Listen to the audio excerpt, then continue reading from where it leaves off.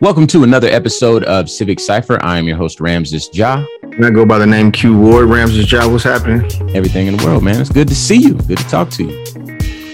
Always. Yes, we should do this more often. Yeah, man. Once a week ain't nearly enough. But I'm glad that we get to do this and we get to share it with our wonderful, incredibly supportive listeners, which you should stick around for. We have a great show in store for you. We are going to discuss whether or not defunding the police works. That's obviously a very much a hot button issue. And, there's been some early reports back from different cities around the country. And we're going to examine that, peel back a couple of layers and really try to figure out what that means. Also, we're going to examine that very common saying, I'm not racist, I have a black friend. I'm going to peel back a few layers of that as well. I think that that's necessary and that's timely. And that's kind of right up our alley anyway. So, people that hide behind that statement, you might know them. It might be in your life. It might even be you, but we're going to really examine what that means and how, if you're going to use it, how to use it and how not to use it. Also, we're going to discuss the origins of yoga. A lot of people, know that yoga comes from, Asia, parts like Southeast Asia, but yoga actually has roots in Africa, and we're going to discuss that as well. But first and foremost, like we always do at this time, we're going to talk about some ebony excellence. How about that, Q? As we should always do about this time. Yes, sir. So, ebony excellence. Today we're going to talk about Sean Puff Daddy or P. Diddy Combs or Diddy. Or what did he change his name to? Love or something once upon a time? Yeah. Puff Daddy, Diddy, Puff. Puffy, no shortage of nicknames. Puffy Combs, Brother Love. He got the nicknames on deck. I'm not mad at it. Well, today we're talking about him. As you know, he is a serial entrepreneur, very successful businessman. Somewhere on his way toward becoming a billionaire if he's not there already. And so, we like to talk about people that do great things, but, Puffy has always been very pro-Black and very supportive of Black businesses and Black individuals and Black culture and so forth and so on. And it's funny that we haven't talked about him yet, but even though we're late, we do get a chance to shout him out. So he actually bought back his clothing line, Sean John. So originally he sold a majority stake of Sean John in 2016 to Global Brands Holding Limited. That's a holding company that specializes in celebrity apparel. And they filed for Chapter 11 in July of 2021. And they placed Sean John along with other assets up for auction. Well, Puff Daddy or P. Diddy or Diddy went and bought it back. So not only did he get a bag up front, but then he actually bought back his clothing line that carries his name, and he got it for $7.5 million. So he made money coming and going on that one. And of course, he's going to continue to provide his Black-owned fashion to the world. And we love to see it. So shout out to Sean P. Diddy Combs, aka Puff Daddy. Now, moving on. Does defunding the police work? Real quick, want to shout out Forbes magazine because that's where we drew the information for Diddy and buying back Sean John. And now our sources are the Wall Street Journal and Sean King.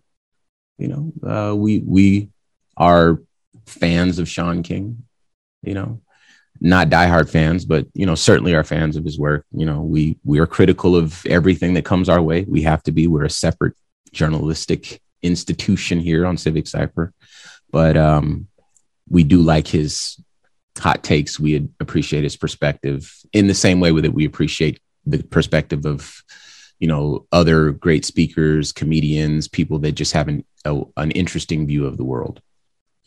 But defunding the police, that's one of the first questions that we were able to ask on this show when we had Zara up from Black Lives Matter. And that's really the reason why we wanted to create Civic Cypher in the first place. That's funny because, for those listening, Q and I, we felt like in 2020 that the people on the streets with the bullhorns that were saying defund the police, they were talking to just the people who were protesting and marching with them. And, they're reaching, a few hundred people to a few thousand people, depending on who could hear them. Thousands of people there, but not everybody could hear. And, when we first heard defund the police, it sounded very scary. And, I think that was kind of what their intention was. But when they explained it, we're like, oh, they've thought about this. They want to basically reallocate fiscal resources from the police departments to other programs that will actively prevent the causes of crimes, like why crimes happen in the first place. Scarcity is the birthplace of a lot of crimes, and so the idea there, once it was explained, made the statement defund the police a little bit more approachable, so that people could really get in there and kind of work with the reality, work with the real. And we felt like this message needed to belong on the radio station, not just in the streets on the bullhorns. And for those that know the story, just bear with me, but we took this idea to our old radio station and asked them to create a space where we could interview these great thinkers and great speakers, that they could come up and really explain these concepts. And we were told no. And then we stepped away and we created Civic Cypher. And now you're hearing us in Chicago, and you're hearing us in Detroit, and you're hearing us in Phoenix and San Diego and Vermont and Oregon and all over the country. And we appreciate your support. This couldn't have happened without your support, just listening to us every week and downloading the show and so forth. But I digress. Does defunding the police work? Now we're at a point where we can look back and see the results of what some police departments have done. And I'll be honest, if you just look at the headlines and nothing else, and you don't have your critical lens on, what you see, the headlines say that communities don't want the defunding of their police departments, and that you'll see that, crime has increased in certain areas when defunding has taken place and so forth. And so the initial response to this doesn't seem very promising, but when you peel away a couple of layers, you realize that the story, as they tend to, goes a little bit deeper. So I'll read. Back in October of last year, Austin, Texas, tried cutting funding to police departments and learned that there was less policing overall. And they only asked for calls to law enforcement in response to immediate threats to life or property or crimes still in progress, right? So what you end up with is, when you look at the headlines, you think, well, no, now police won't come out. They'll only come out for stuff that really, really matters. But, they won't come out for all these other things. Well, it's funny because Austin is, I believe, the city where the police chief stated that we, the community, are asking police to do too much. We're asking police to respond to everything from my cat stuck in a tree to there's an active shooter and everything in between. My car is broken in, my boyfriend won't leave, all these sorts of things. And not all of these things require a man to show up or a woman to show up with a gun and a a lack of appropriate skills needed to really address every type of situation, right? So they're asking for only for calls in response to immediate threats to life or property, crime still in progress. Sounds approximately like what they wanted. Look, we take care of this stuff. This is what we do. Call us for these things. The other things, there are other departments in theory that you should be able to call, right? And that's kind of the step one. But when you say, well, you know, the police aren't taking as many calls and they're asking for less calls to come their way, it's alarming to the community. It means it makes people think, well, I'll be on hold if I call the police, if I call 911, or they won't take the fact that someone broke into my car seriously, you know, and I'm feeling the hurt, you know, because someone broke into my car and stole my purse or whatever. And they think that by spending more money on the police, that somehow it will alleviate that stress that they endure when they're waiting on an officer to show up. Instead of 20 minutes, they have to wait 40 minutes because those type of police have not received enough funds to hire just extra people to sit around waiting to respond to acts of vandalism or broken in cars, which they can't do anything. One thing that Zara did mention on the show is that the vast majority of, you know, police responses are to crimes that have already taken place where the person has already disappeared from the scene, and the police show up and they do paperwork, and sometimes they investigate and get the guy or woman who commits the crime, and sometimes they don't. And that's really 97% of policing in the country. You just show up after the bad stuff has already happened. So I feel like a lot of the media is taking some of the headlines and spinning it in such a way to where it makes it look like defunding the police doesn't work. But what you're seeing, if you're coming across these articles in the way that I have, is a half truth. You're seeing a story half told. You're seeing an experiment half completed. At least that's my initial reaction. What's your initial reaction, Q?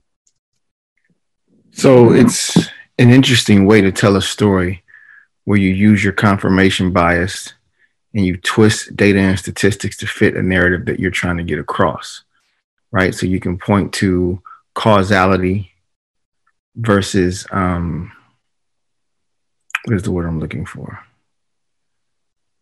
Sometimes things just so happen to happen in an order. Doesn't mean they were caused by that thing. Like if the vaccine, for example, if I take the vaccine and then I get hit by a car, an anti-vax person could spin that very easily into, see, getting the vaccine will get you hit by a car. Those things just so happened to happen in that order. Right. So I think it's causality versus correlation.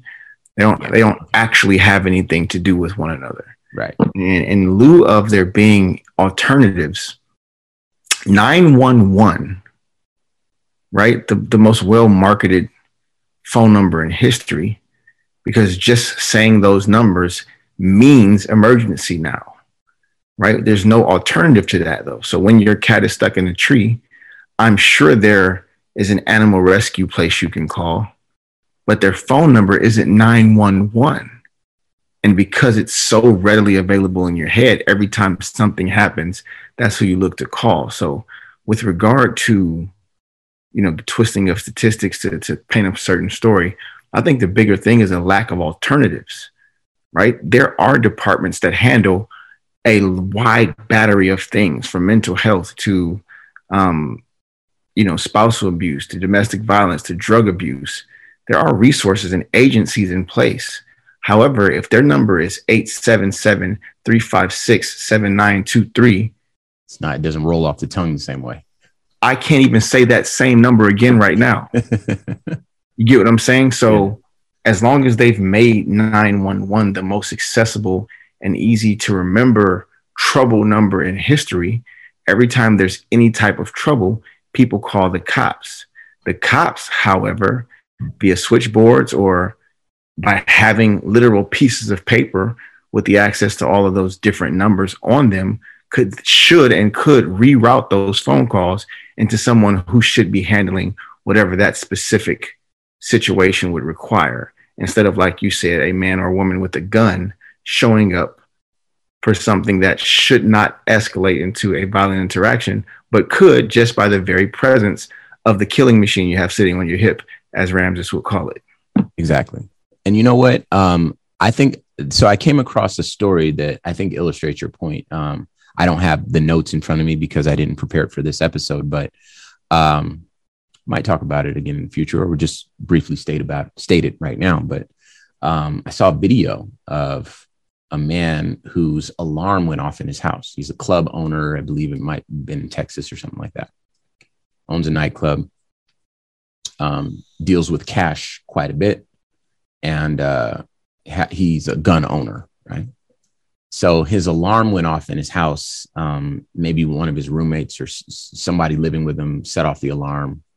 He gets up, goes downstairs, closes the door, resets the alarm, calls the alarm company, tells them it's a false alarm, goes back up and lays down. He's in his home in his underwear. Black man, bigger frame black man, right? Brown skin. A few minutes later, the police show up, right? Even though he called the alarm company as the owner of the property and said, hey, everything's fine. The police still show up, right? And do a welfare check, right? So the police, his door, I guess he didn't lock it. So the first officer that arrived there kind of, I guess, announces himself and no one responds. Because remember, the guy's upstairs, he's asleep. So the officer opens the door and then yells into the house. And then the guy wakes up and he comes to the top of the stairs. Now he has his gun because someone's in his house yelling. Is anyone home? So he has his gun and he goes to the top of the stairs, and the guy says, oh, I'm a police officer. And he's like, are there any weapons? He's like, yeah, I have my gun with me. And he's like, okay, put the gun down. The guy puts the gun down. He comes downstairs. He's in his underwear, a heavier black man, right? In his underwear. And he's talking to the officer, and the officer's like, do me a favor, turn around, and he's like, for what? I just told you what happened. I called the alarm company. Like, I'm in my underwear. This is my house. You want to see the pictures on the wall? Like, it was the wildest thing. And the officer's like, no, it's for our protection, blah, blah, blah. And then, as we always see, a million other officers show up. And then they take the guy outside because he's like, yo, this is asinine. This is my home. You guys are in my house. And I do you need proof or like, you don't have to put me in handcuffs in my home. I was asleep. The alarm went off. I just told you what happened. You can call the alarm company. Just pleading this case. These guys won't want to hear any of it because it's like when they show up, they're ready for blood, right? But what you see is a 30-minute interaction with 6 or 8 officers. And they're not all pictured, and then there's probably another 30 minutes worth of paperwork and blah, blah, blah. And then the guy ended up suing the department. And what people don't realize is that those are your tax dollars. And those tax dollars could be going to something more effective. One thing that I will not deny, I don't know if it's true, but I won't deny it based on what I know, is Shaun King when he said, police departments are one of the worst run institutions, government institutions in the country in terms of how money translates into results,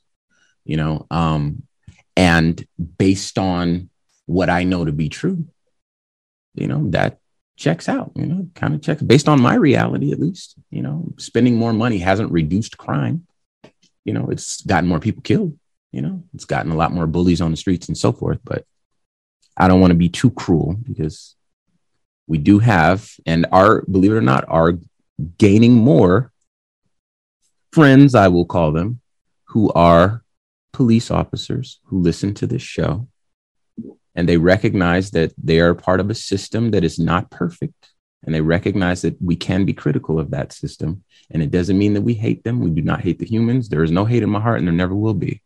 But it's up to us to demand better for our community. And if we've chosen for these people to protect us, then they also need to remember to protect us. I'll move on. Philadelphia, Chicago, and San Francisco also have all defunded police. And there are reports that correlate with those measures that show that there have been increases in property crimes and homicides, right? But again, I think that tells only part of the story, right? As you mentioned, it's not just we defund the police and then the crime goes up.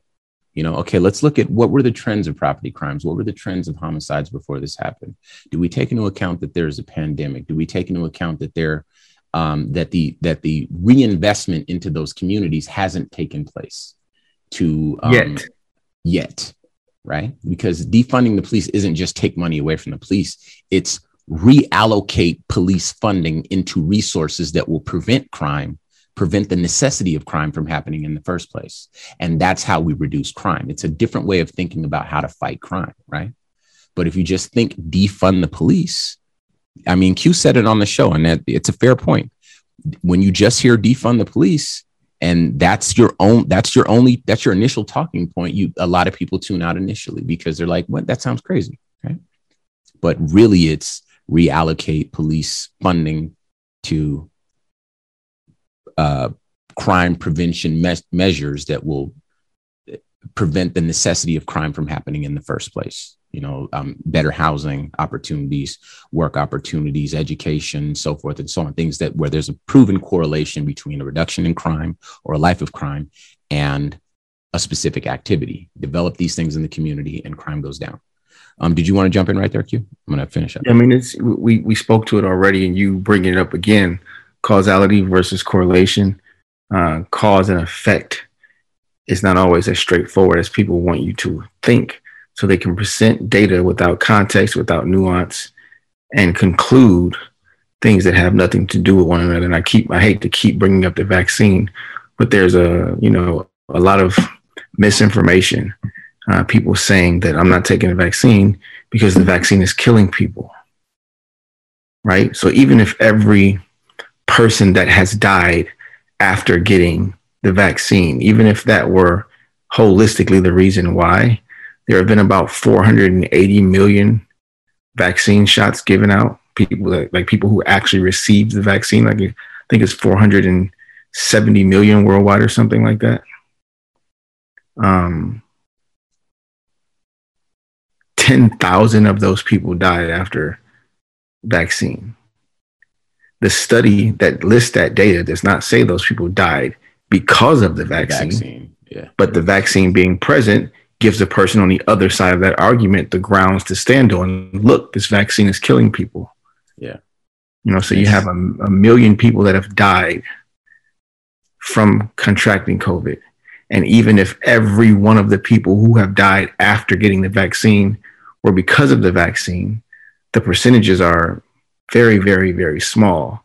Yeah. And I hate to say it in that way because we've gotten way too comfortable with death. I think we've made life cheaper throughout this pandemic with a really kind of gross selfishness. But it just points to that same thing. Like if we're not using the data correctly, you can paint a picture and tell a story that just isn't true, even though the information that you're using is. Yeah, it happens all the time. I know exactly what you mean. I want to add this too. In researching this segment for the show, I could not find any articles that pointed to community investment or alternative forms of policing. So there's nothing that says that happened. What the initial plan was is that you weren't supposed to defund the police all at one time. It was supposed to be like gradual. So it's not like you just throw a bunch of cops out on the streets. There's supposed to be a transfer of the money, but some of these cities didn't really take that into account. I want to add this, and this is for me. In a complex society, crime is always going to be with us. The remaining police can deal with crime. Traffic moderators can deal with traffic, welfare checks, and crimes where the perpetrator has left is basically paperwork, something to remember. And Larry Krasner, district attorney in Philadelphia, said something that I think we should share. Out of 100 shootings that happened in 2021, 83 of them went unsolved by the police. So Shaun King pointed out that the 83 arrests, some were innocent, resulting in a 90% failure rate by police to find and apprehend the correct criminal. Their budget is almost $1 billion, suggesting that pouring more money into policing over the years has not made anyone safer. Stick around your radios. We're coming back with more Civic Cypher right after this.